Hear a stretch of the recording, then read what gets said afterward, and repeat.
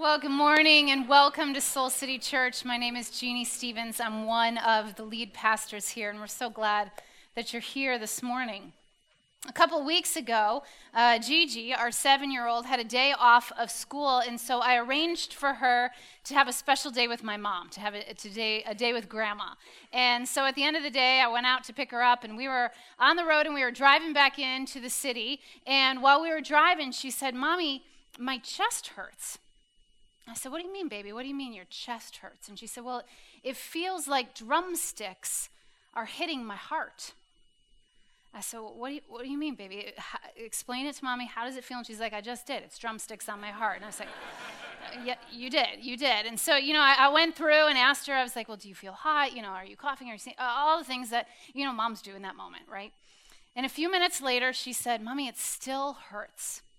So I, of course, called up the pediatrician right away, and it was after hours, so, nobody was there. So I left a message for the on-call doctor. They called me right back.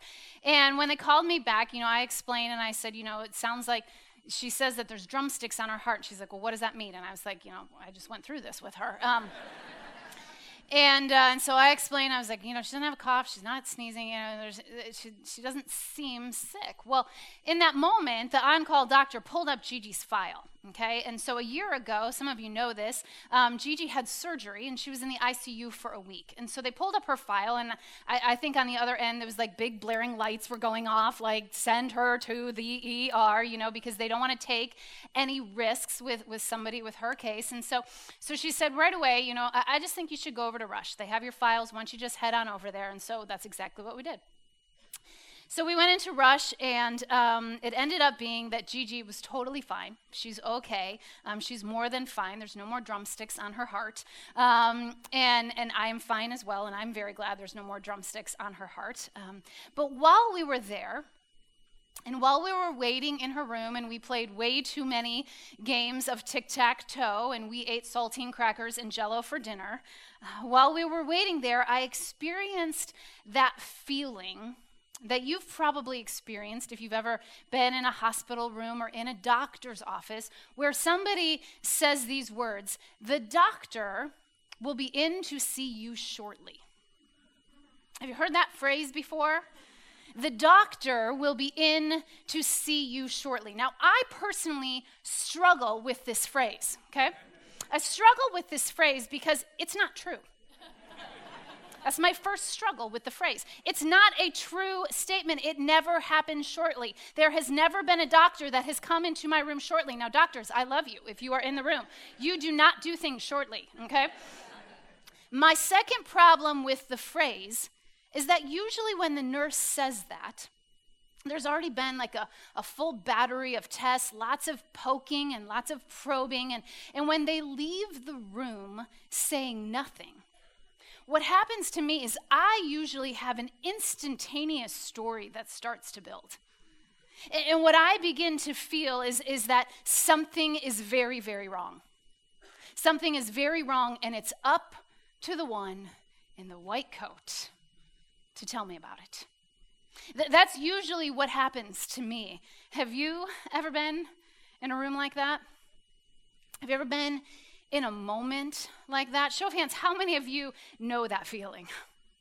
You know that feeling of waiting and wondering if everything is going to be okay. Waiting on someone to bring you an answer that you know has the potential to change your life forever. Waiting on a phone call. Waiting on some results to come in. Waiting to see if a relationship is actually going to make it through the storm. Waiting to see if the depression will ever give way and life will feel light again. And over the years, I've been in many rooms, in many moments, with many people, pleading for answers, pleading for hope, pleading for promises. And in moments like that, what usually happens is people begin to plead for healing, don't they? To plead for healing.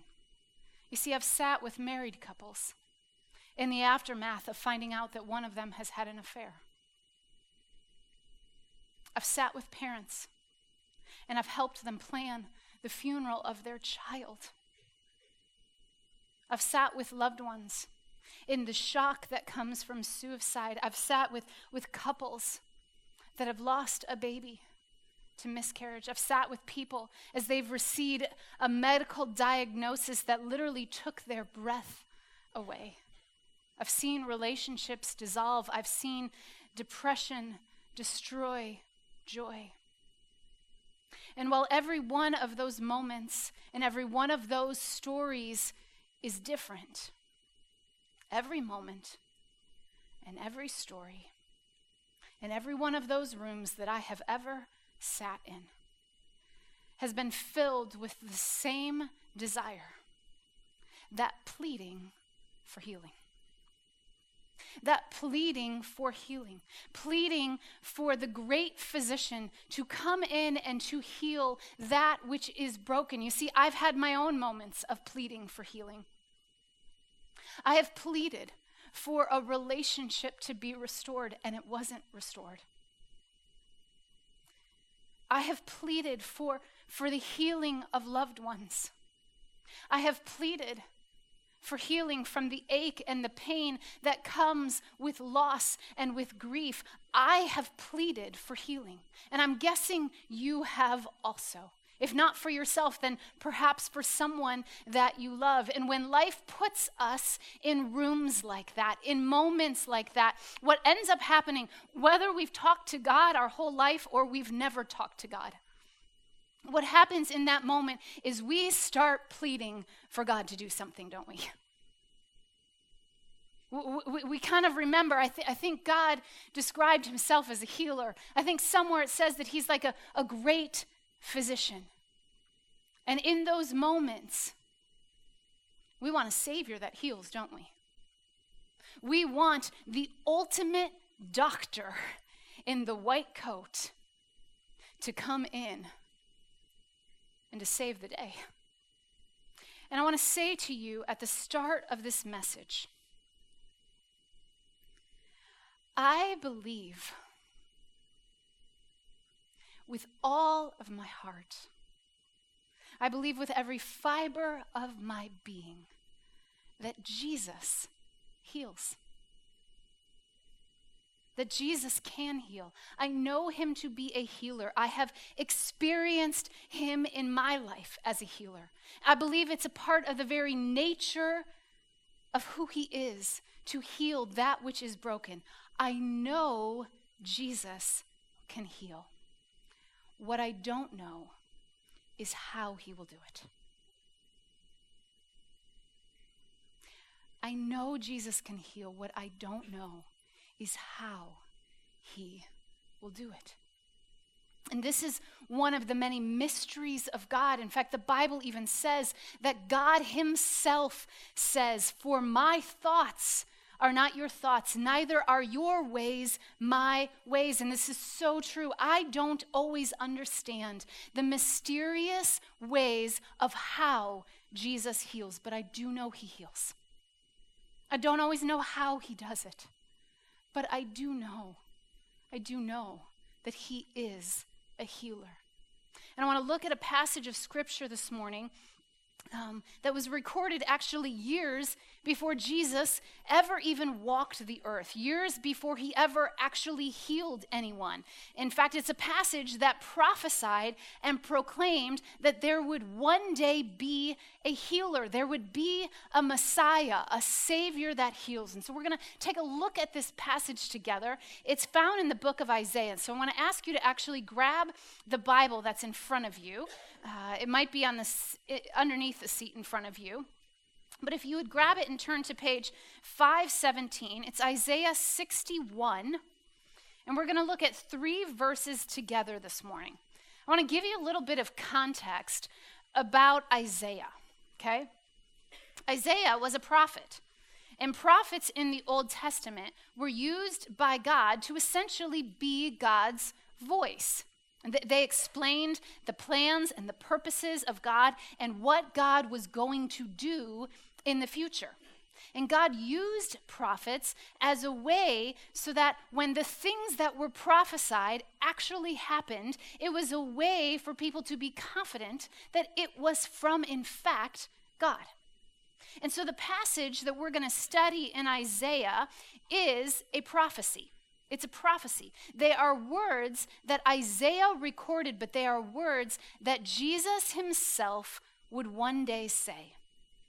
So we need to hear this as being recorded by Isaiah, but being fulfilled in the life of Jesus, which is quite miraculous to think about that. Hundreds of years before Jesus ever walked the earth, these words were said about Jesus, and then Jesus himself later said them.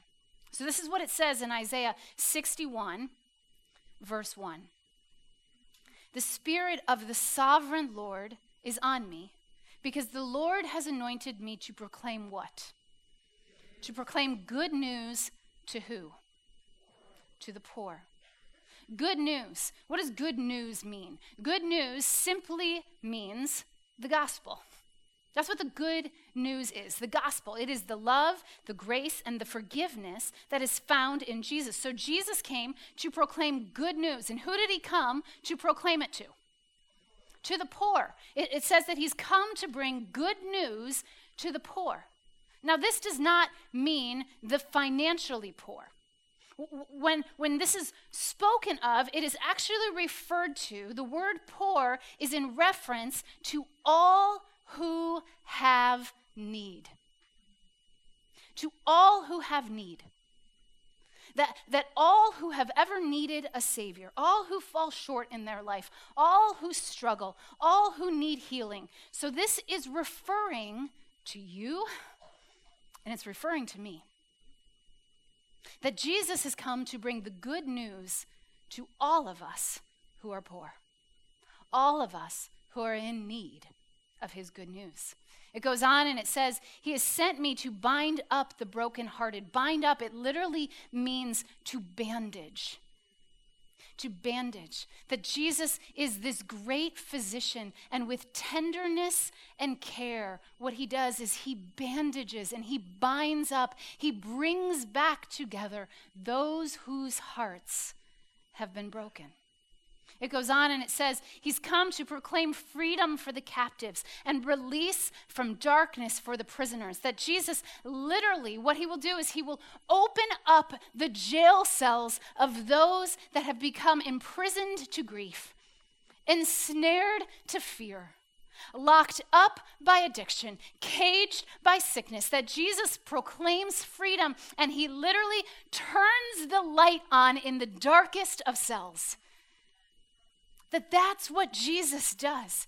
And it's to proclaim the year of the Lord's favor and the day of vengeance of our God, to comfort all who mourn, to provide for those who grieve, to bestow on them a crown of beauty instead of ashes, the oil of joy instead of mourning, and a garment of praise instead of a spirit of despair. And what Jesus is showing here is that when he heals, his healing always offers an exchange. That what was once a pile of ashes in our lives, when Jesus comes and he touches those ashes, that he exchanges those ashes for beauty. That what was once a mountain of mourning in our lives, when Jesus comes, when Jesus touches that mourning, what he does is he exchanges that mourning for joy.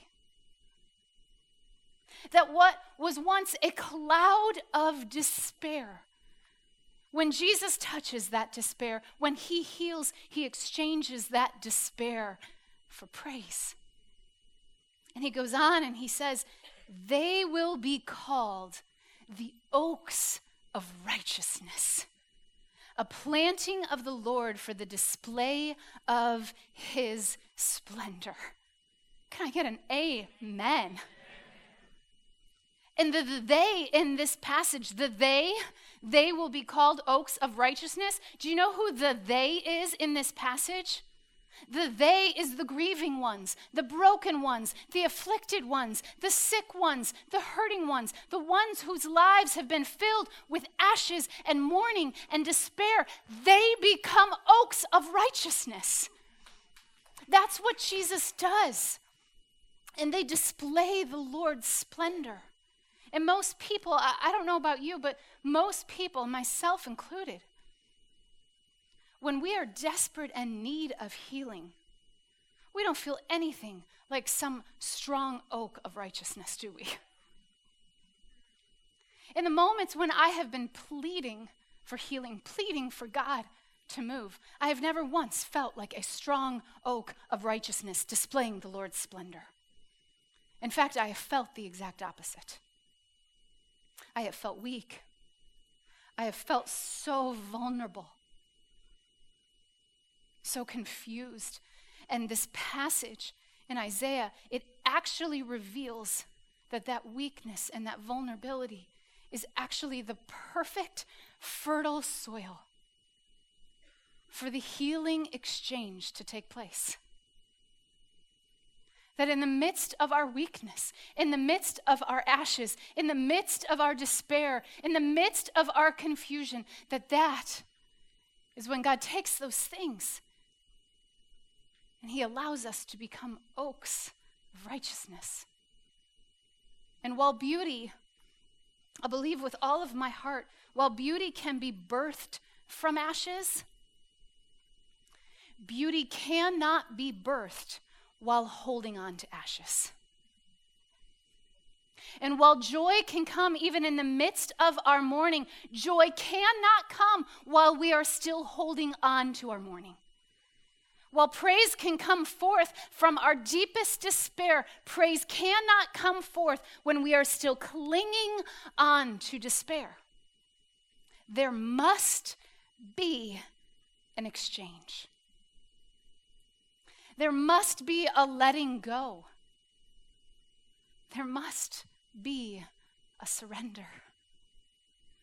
There must be a release. But so many of us, what happens is we fear the transformational process of healing, and what we do is we hold on to the ashes. We hold on to the mourning. We hold on to the despair. We fear the letting go. We fear that Jesus may not heal the exact way that we have prayed. We fear the outcomes. We fear being out of control. And instead of pursuing the sharp pains that come with healing, we choose the dull pain of avoidance, and we linger in the ashes and the mourning and the despair. And you see, it takes profound courage to pursue the sharp pains that come with healing rather than the dull pain that lingers with avoidance. But so many of us are living lives where we just try to avoid it, to push it down, to make it go away. And Jesus, the great healer, the great physician, the one in the ultimate white coat, he doesn't hide it from us. In fact, he's really honest. He says that in this world, you are going to struggle. You are going to experience ashes. You are going to experience despair. You are going to experience confusion. He says in John 16:33, I've told you these things so that in me you may have peace. In this world, you will have trouble. You will. But take heart, I have overcome the world. We will have trouble. We will struggle. Many of us here today are in the midst of that struggle. And your struggle, it feels palpable. It feels like your soul, if you were to describe it, you would describe it as literally feeling cracked and bruised and dry. You know about ashes. You know about mourning. And you know about despair. And healing is not the resolution of the struggle. What healing does is healing uses our struggle to draw us into a deeper relationship with the one who heals. That's what healing does. Healing does not resolve our struggles. Healing uses our struggle to draw us into deeper relationship with the one who heals. And I confess that so many of my prayers are just for Jesus to remove the struggle. If I'm just being straight up honest with you all I want him to do is to get rid of the pain. I just want the healing to take place. Who cares about the process? I just want the healing, right? Oh, thanks God for the exchange. I don't care about the exchange. I just want to feel better. I don't want this ache anymore. I don't want this pain in my life. I just want it to be resolved. I just want you to take it away. I just want it to be over. And to be honest, so often, those are my kinds of prayers. Just the real gut, raw, could you take it away, God?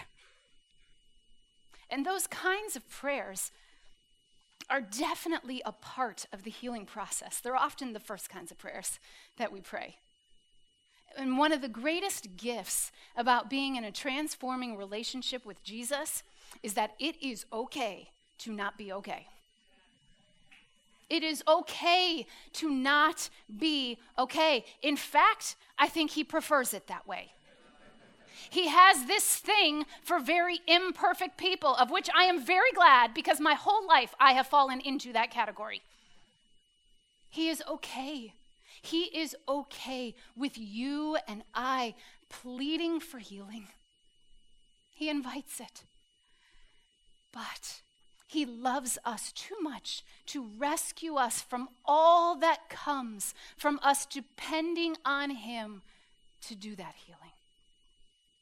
You see, Jesus knows that in the waves of desperation, in the midst of the struggle, is when we become most emptied out and opened up for the kind of intimate relationship that he desires to have with us. In the midst of the struggle, in the midst of it, we become emptied out and opened up, and he knows that that is the most fertile soil to grow an intimate relationship with us.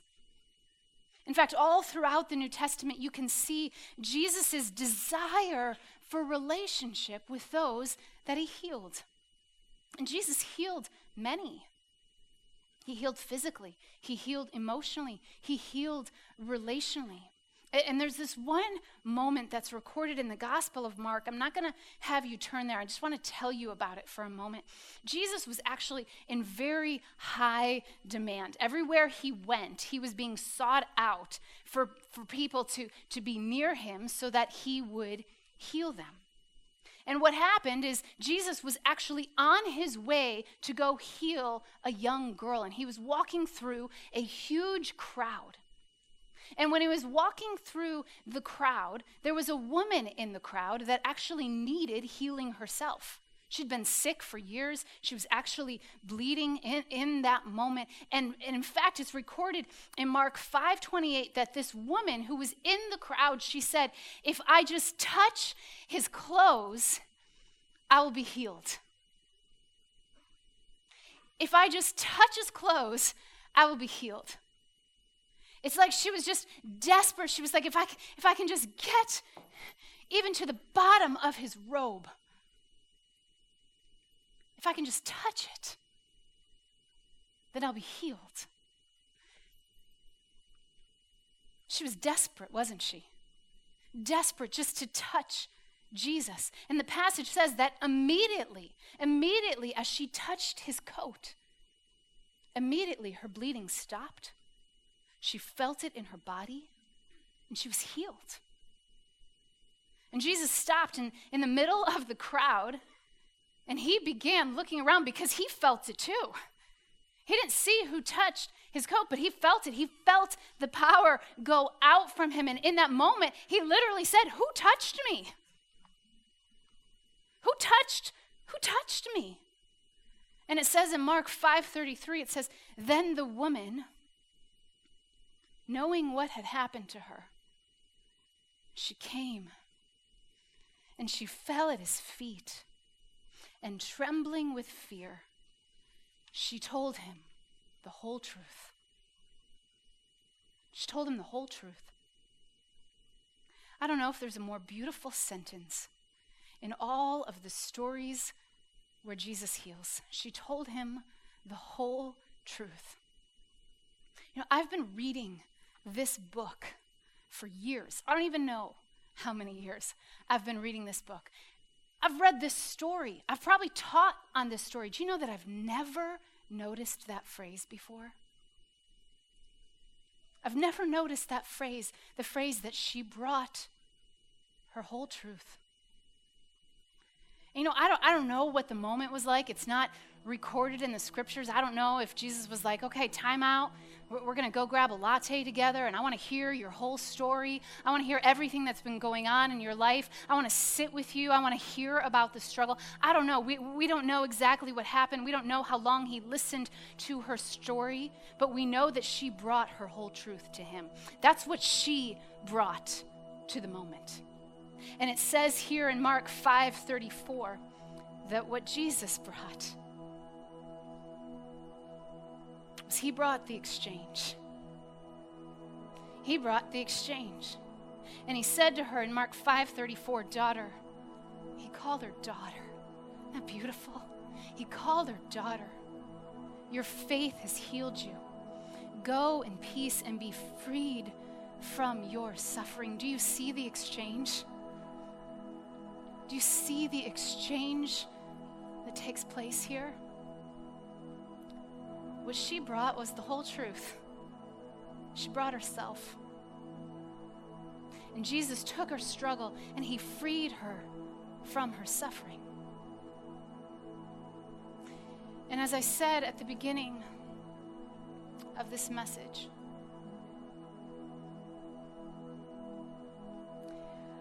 I know that Jesus heals. I know him to be a healer. I know that he wears the ultimate white coat. I know that he is the great physician. But I don't always know how he does it. I know he heals. But I don't always know how he does it. I don't know. I don't know why God physically heals some and not others. I don't know why some marriages seem to be strong and they stay together their whole lives, and then other marriages, they hit the ropes and they crash and they burn and they dissolve, and it's so very painful. I don't know why some struggle with anxiety and depression, and then there are others that just seem to live what feels like just a charmed life, free from anything that's difficult. I don't know. I don't know why some parents seem to make every single parenting mistake in the book, and their kids turn out amazing. I mean, like, beyond amazing. And I don't know why some parents are so faithful and so loving. And they care for their children. And their kids become wayward.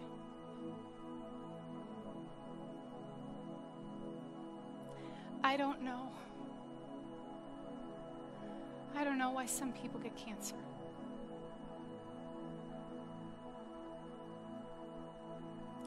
I don't know why some lose their life way too soon. And some of you are thinking at this point, I don't know why they are letting her do this message, because she doesn't know anything. And I don't know why either. But Jared goes out of town on weekends when there's messages on healing, okay? I'm just saying.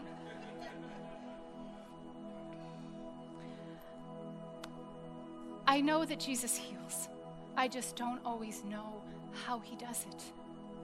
And all week long, as I was praying and as I was asking God to give me words for today, I kept saying, God, I just want a bow at the end of the message. I just want it to be easy. I just want to be able to say, do 1, 2, and 3, and then you'll get your healing. And I know that that isn't always the case. And I have seen this firsthand in my life. Many of you have seen the space right outside of the doors of this auditorium that we created in honor of an amazing woman that helped start Soul City Church, Jessica Marie Hain. And we created that space to be a place for people to go and to make requests for healing. And all week long, we have a team of people that prays for healing, that prays for all of you that ask for healing in your life. But with Jessica,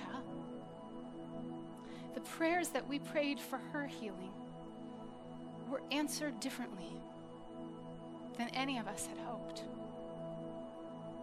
You know, I remember when Jessica was first diagnosed with cancer, and I remember praying with her and her husband Joe and many friends right over in that prayer hall, and we pleaded for healing. And we did it many times. I remember praying on the phone when Joe and Jessica went to Houston for treatment, and I remember talking with them and praying over the phone that God would continue to heal her as she received treatment. I remember moments of rejoicing when we sensed that she was getting better and that healing seemed to be on the way. And then I remember the moments of despair when a test would come back and we found that her cancer had returned.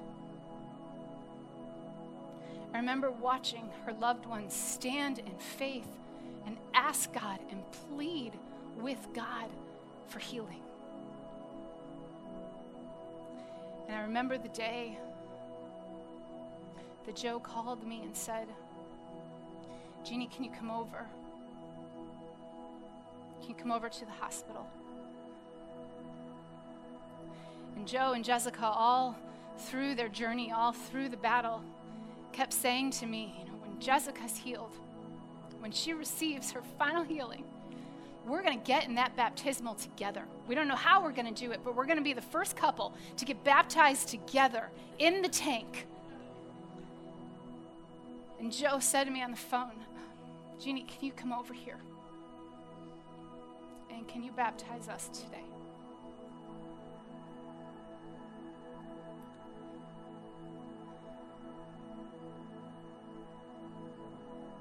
And I remember walking into that hospital room, seeing a bottle of water, taking the water,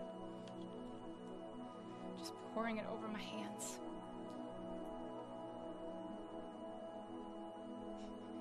Wiping it over their heads. And baptizing them in that moment. And I remember this very clear sense from the Spirit of God just saying to me, don't leave. This is where you need to be today. It was about 4:00 in the afternoon. And I didn't leave again until 4 a.m. the next day. And at one point, when I walked out of Jessica's room for just a moment, one of her doctors actually came up to me and pulled me aside and said, hey, you know, can you tell me a little bit about how you know Joe and Jess? I said, oh, yeah, totally. They're dear friends. We actually helped start a church together, and I'm their pastor. I'll never forget, he walked, kind of like leaned in that moment. And he looked me in the eyes and he said, "You know what's happening, don't you?" And I knew. And tears started streaming from my eyes and down my face, and I said, "I do, I know what's happening." And he said, "Well, then tonight," and he reached out his hand. He said, "Tonight we're going to work together.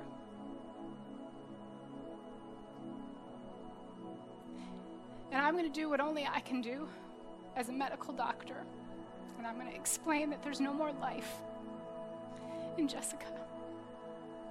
And you're going to do what only you can do as their pastor. And you're going to walk with them through this moment. And over the coming hours, we prayed and we sang in that hospital room. And I watched Jessica take her last breath. And I watched her transition into the arms of God.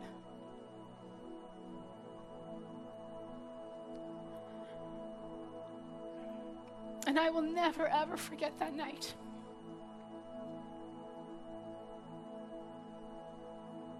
Everything about that evening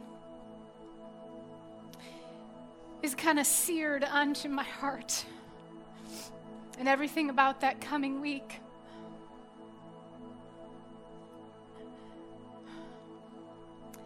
When we held Jessica's funeral right here in this room, the very first funeral that we've ever had at Soul City Church. And walking with Joe over the last year as he so courageously stepped into his grief journey.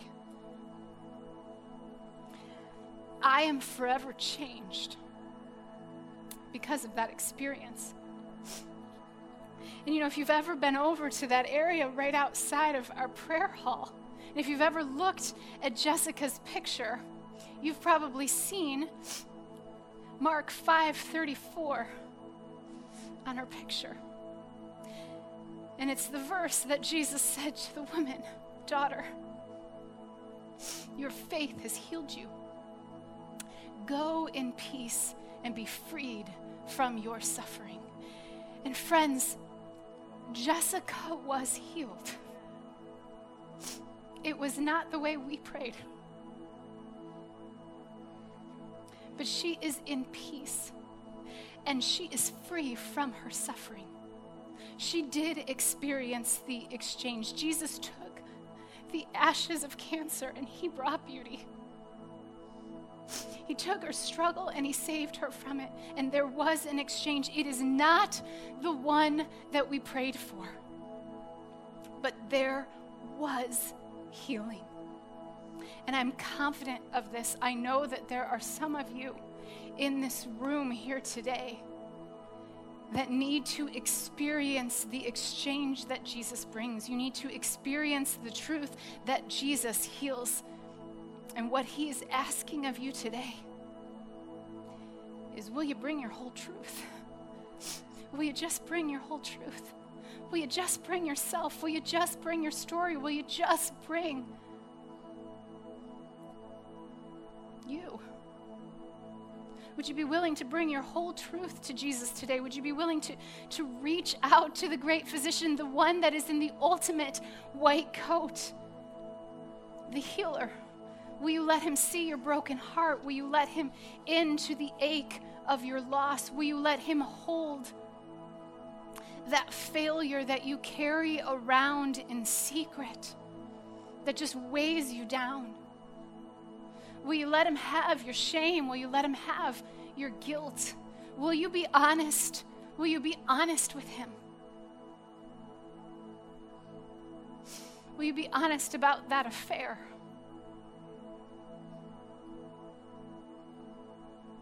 Will you be honest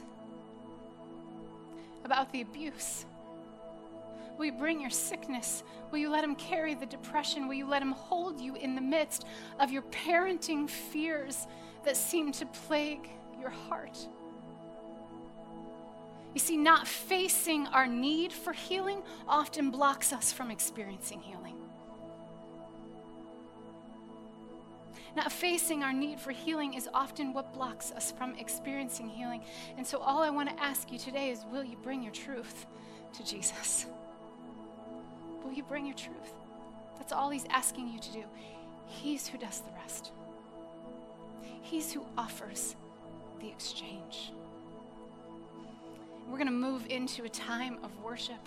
And I want to pray for us, and I want to invite you to simply do that, to just bring your whole self. Really easy, right? Just bring your whole self to Jesus. So I'm going to invite you to stand. And we're going to sing a song that's simply called Healer. And if there was a moment at all over the last few moments where you were touched, where you were compelled, where you yourself feel like you are pleading for the promise of Jesus, would you just hold open your hands to him? Just hold open your hands to him. It's kind of like a physical way of saying, I'm going to bring my whole truth to you today, Jesus. I'm going to trust that you are going to do the exchange. So Jesus, we come to you now. And we trust that you tell us that you heal the brokenhearted and that you bind up their wounds. That you take our troubles and you take our fears. You take our failure. You take our heartache. You take our pain and our burden. You take our shame and our guilt. And you are the healer. And you have overcome. And so today we bring you our whole truth and our whole heart. And we pray this in your name. Amen.